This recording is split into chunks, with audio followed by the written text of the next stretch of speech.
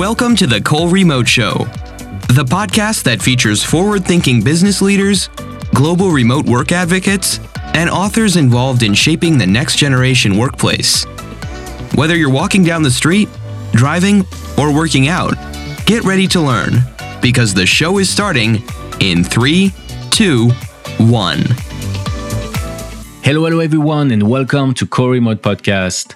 My name is Fred, and I'll be your host for a new episode where we'll discuss the rapidly changing world of work. Today, we're going to try to understand in just 20 minutes how to hire remote software developers when all of a sudden, the entire world becomes a talent pool. And the guest we're bringing into our show has an impressive background in hiring and managing teams of remote software engineers. Our guest has a strong track record in leading large-scale engineering organizations, both in office and fully distributed. His journey with remote work started 3 years ago when he joined the world's largest remote work company as their senior VP engineering and became a well-known global remote work advocate. Interestingly enough, a couple of months before COVID-19 hit the planet and changed the world of work forever, he founded Flatworld.co, a company that enables organizations to hire talented remote software engineers. His name is Gilad Bornstein, CEO of Flatworld.co and Global Remote Work Advocates. Gilad, welcome to our show and thank you so much for being our guest today. Thank you for having me, Fred. So Gilad, in 2020, we all lived the world's biggest work-from-home experiment, and today there has been a lot of conversation around the topic. And I usually like to kick off each episode with a very simple question. Everyone says that remote work is not for everyone, but what does that truly mean? Sure. So I think that the general discussion at the public level is about stuff like communication, isolation, people that hate to be alone at home or at home with the kids while working, right? Stuff like that. But when we try to look at remote work, looking at it only from the prism of isolation and communication, we will provide just one angle.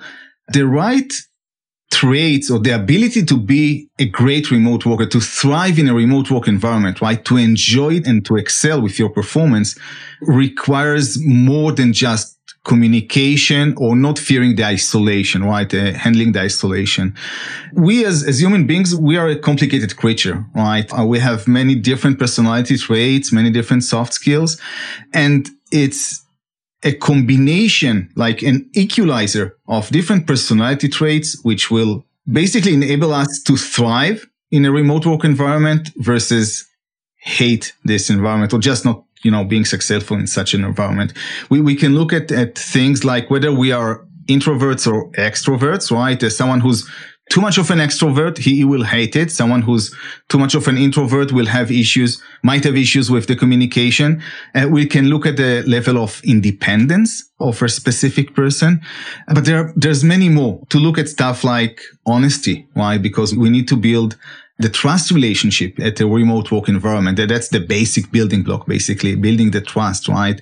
We need to look at the flexibility of people. We need to look at patience.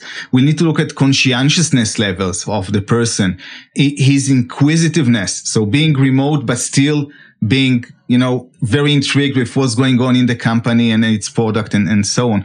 Altruism, a higher altruism levels than usually. So in spite of being remote, you still connect and care about others.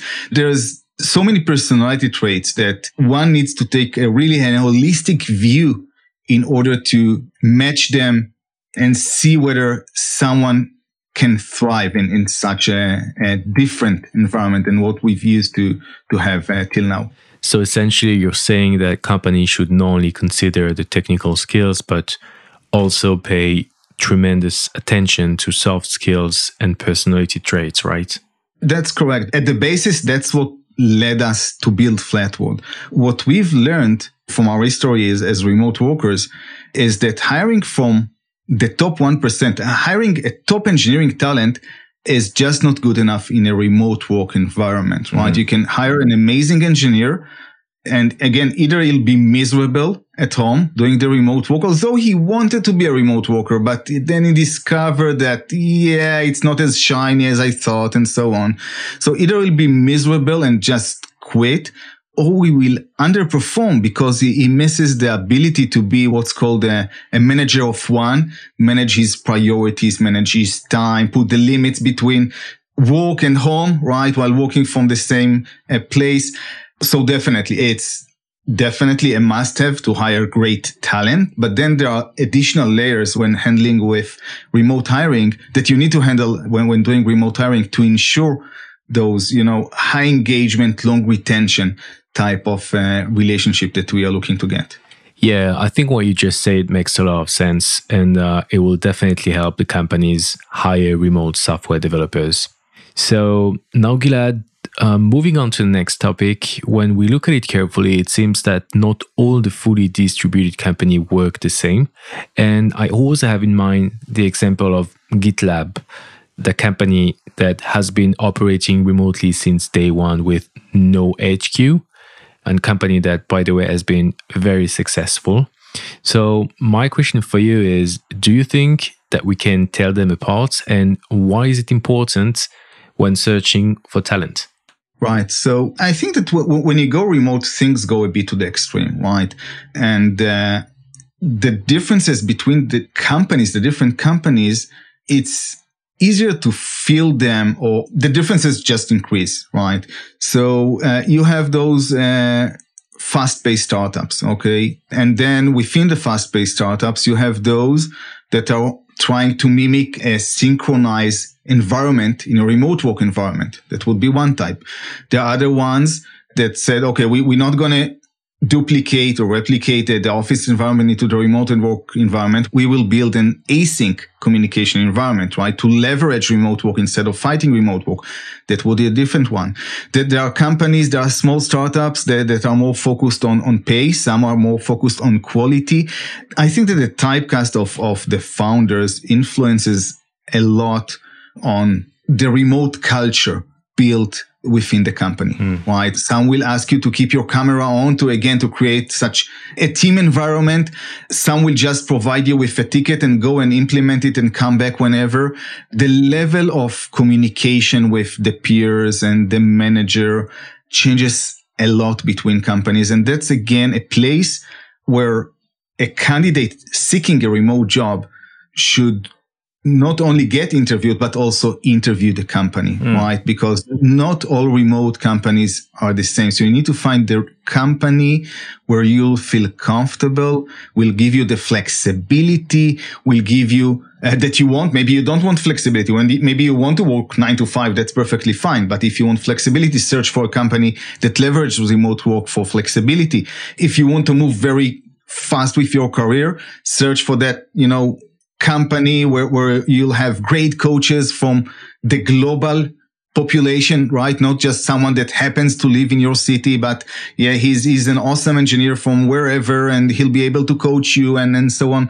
So remote work opens tons of opportunities, both for the companies as well as the employees. And it's like going to the supermarket or to the market, right? You need to choose the right fruit or vegetable that fits you. Yeah, I think it's that idea of matchmaking, essentially finding the ideal situation for both companies and candidates. I think it's what you guys do at Flatworld, right?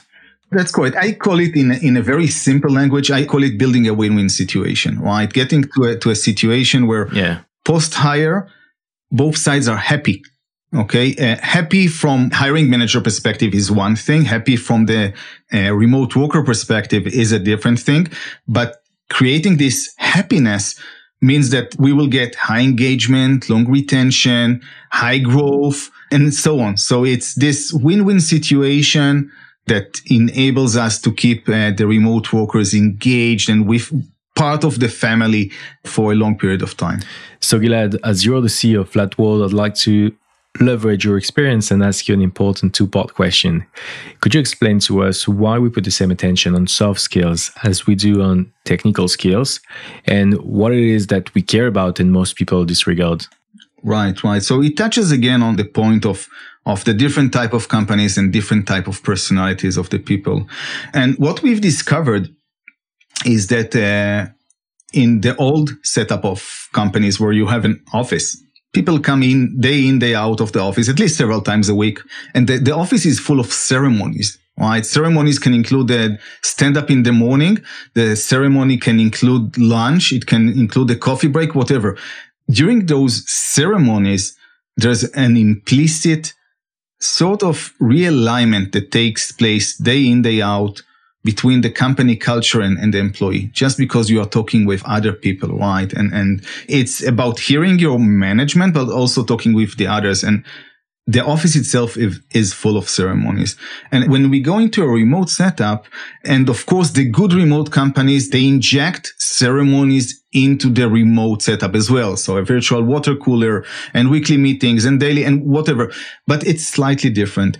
And what we discovered is that if there isn't a relatively good alignment when the hire is being made between the company and the candidate, right? It goes both sides. If the alignment is not there, things tend to start and drift apart after a quarter or two.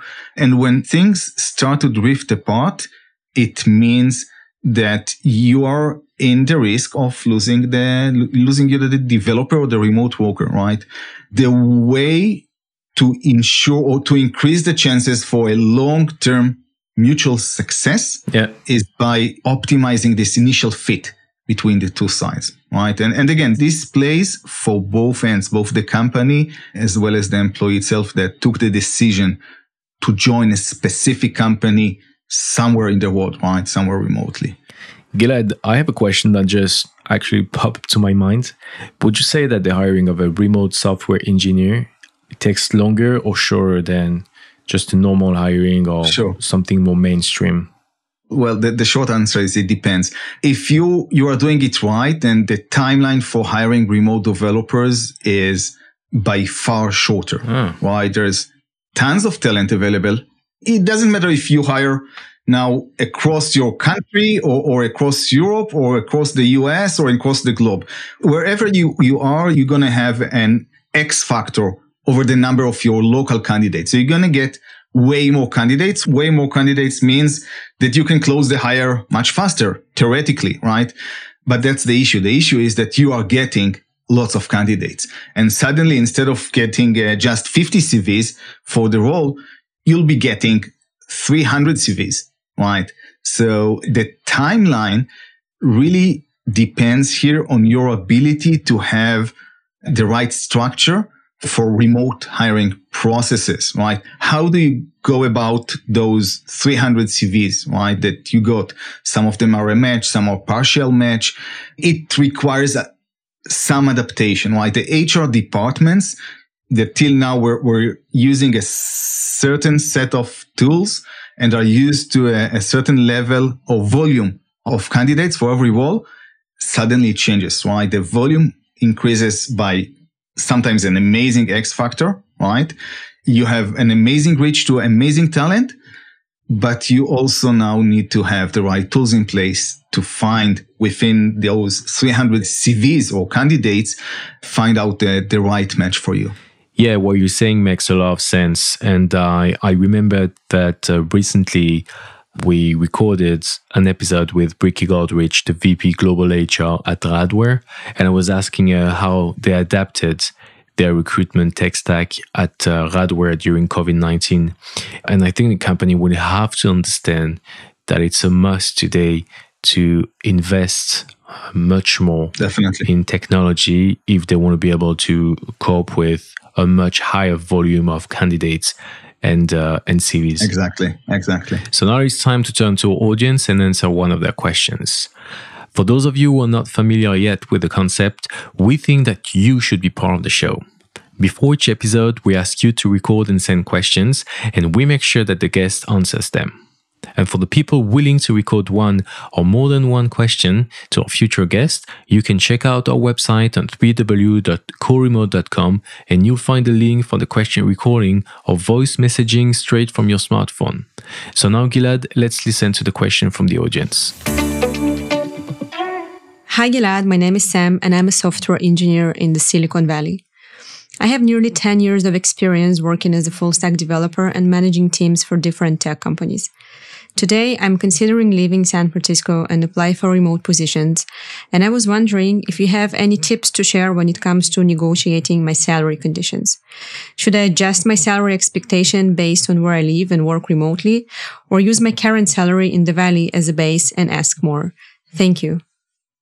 That's an interesting and dangerous question, right? It's one of those religious wars out there on the web about remote salaries and should developers agree to take a salary hit in order to go remote and so on. I don't think there's a black and white or right or wrong. I definitely have my opinion. I'll talk about it in a second.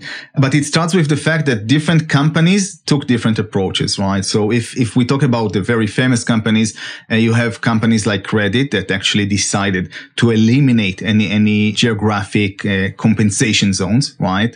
At least within the US. And again, that's if we look at US-based hiring and moving within the US to different countries. So basically, you're saying giving salaries that are not location dependent, at least for the US. Exactly. So different states, if you work for Reddit at different states, you will be earning the same amount of salary without any change. But for other companies, for example, if we can mention VMware or Twitter, Stripe as well, there are either cost of living adjustment or even a flat rate sort of cutoff. Okay, you move out of Silicon Valley, you want to go remote, that's awesome. You know, here's a 10% salary cut and enjoy your new life outside of San Francisco, right? Your new quality of life. Now, again, so different companies, different options. Most of the companies are very, very transparent with that. Okay. That's our policy. That's what we believe in. And either you like it and you can be part of the company, or you don't like it, you can move to another company. That's fine, right? Again, there's no right and wrong over here. I do want to mention, at least from my perspective, San Francisco, Silicon Valley is, it's an extreme point. The cost of living is super high. Talent scarcity is at the extreme. I personally don't think that you can calibrate the entire world or even the entire US based on an extreme point, right? So sure, the companies are earning more money because there are no offices. I understand that. But also the remote developers, remote workers, whatever, that will be leaving Silicon Valley, they will also be enjoying an extra amount of cash, of lifestyle, of whatever, right?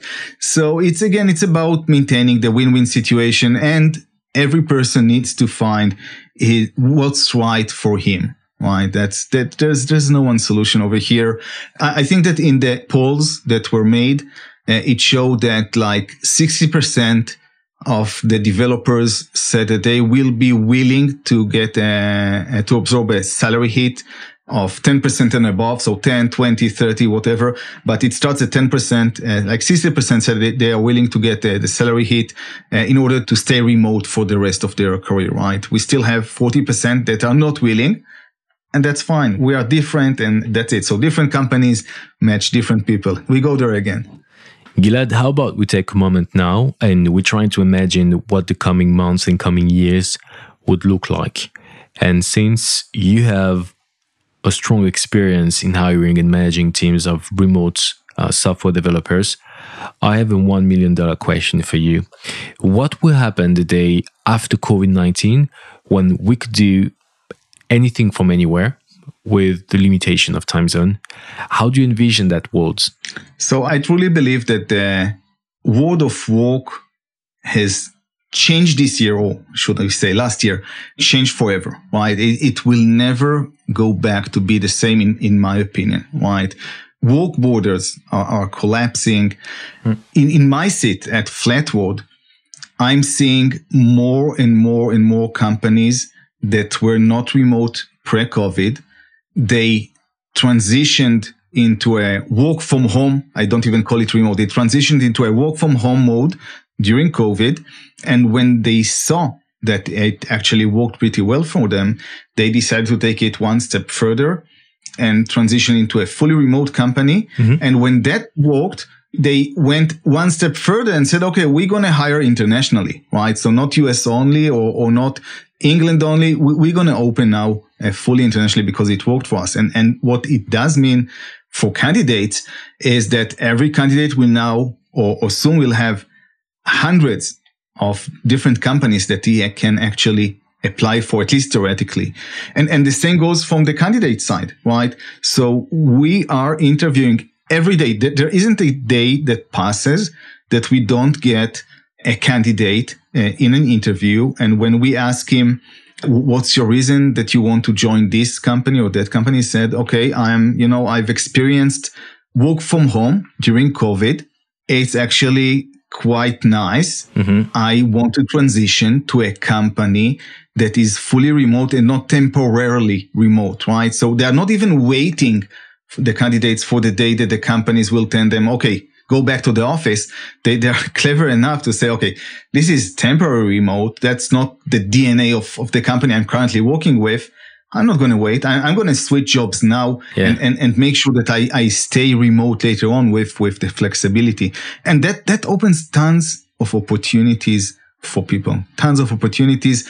Volumes of candidates will increase quarter over quarter because, again, suddenly people from all over the world or from all over the time zone range that you've mentioned, defined, will apply. And that creates, again, tons of opportunity and also challenges with selecting the right candidate or the right workplace, right? So with large volume comes opportunity as well as challenges. Yep, that's true. Your last sentence definitely resonates with me. With opportunities always come challenges. And it's actually the perfect transition to the next topic, because we're going to talk now about remote software engineers and the attrition risk.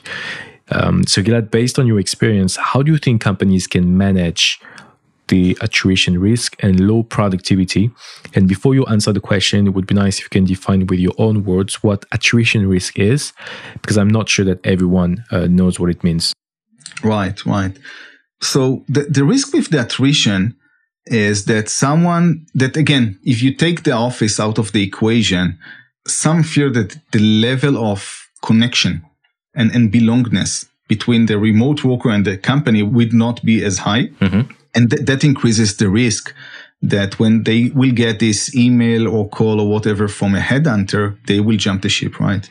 And to mitigate it, there are different levels of mitigation.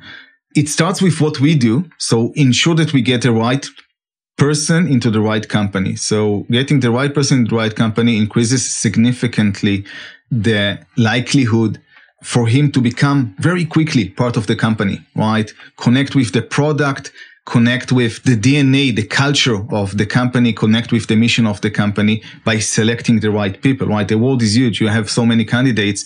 Don't just filter them on technical, filter them on the people that will connect with what you want to present, right? So that would be one. So choosing the right person for the job. And then comes the ongoing sustained work, right? And in the sustained work is, those ceremonies that we've touched earlier and so on, to make sure to continue and connect on a weekly basis, on a daily basis, the remote employees to the company. The fact that they are far away doesn't mean that they need to be far away, right? So those virtual water coolers and chats and check-in chats and presence from the companies and whatever helps companies to build this culture and feeling of belongingness, right? At the core, most of us want to belong to something. Absolutely either a agree. Team of people or a product. Yeah. It's putting the right person next to the product or next to the people that he will find it fun to connect with. And then, it's then just make sure that it stays there, right? So cultivate it as you move along. Don't neglect it. And that means that great things will happen, because at the root of it, studies shows that remote workers tend to stay with companies for a longer period of time, right? So that has been shown in several studies already.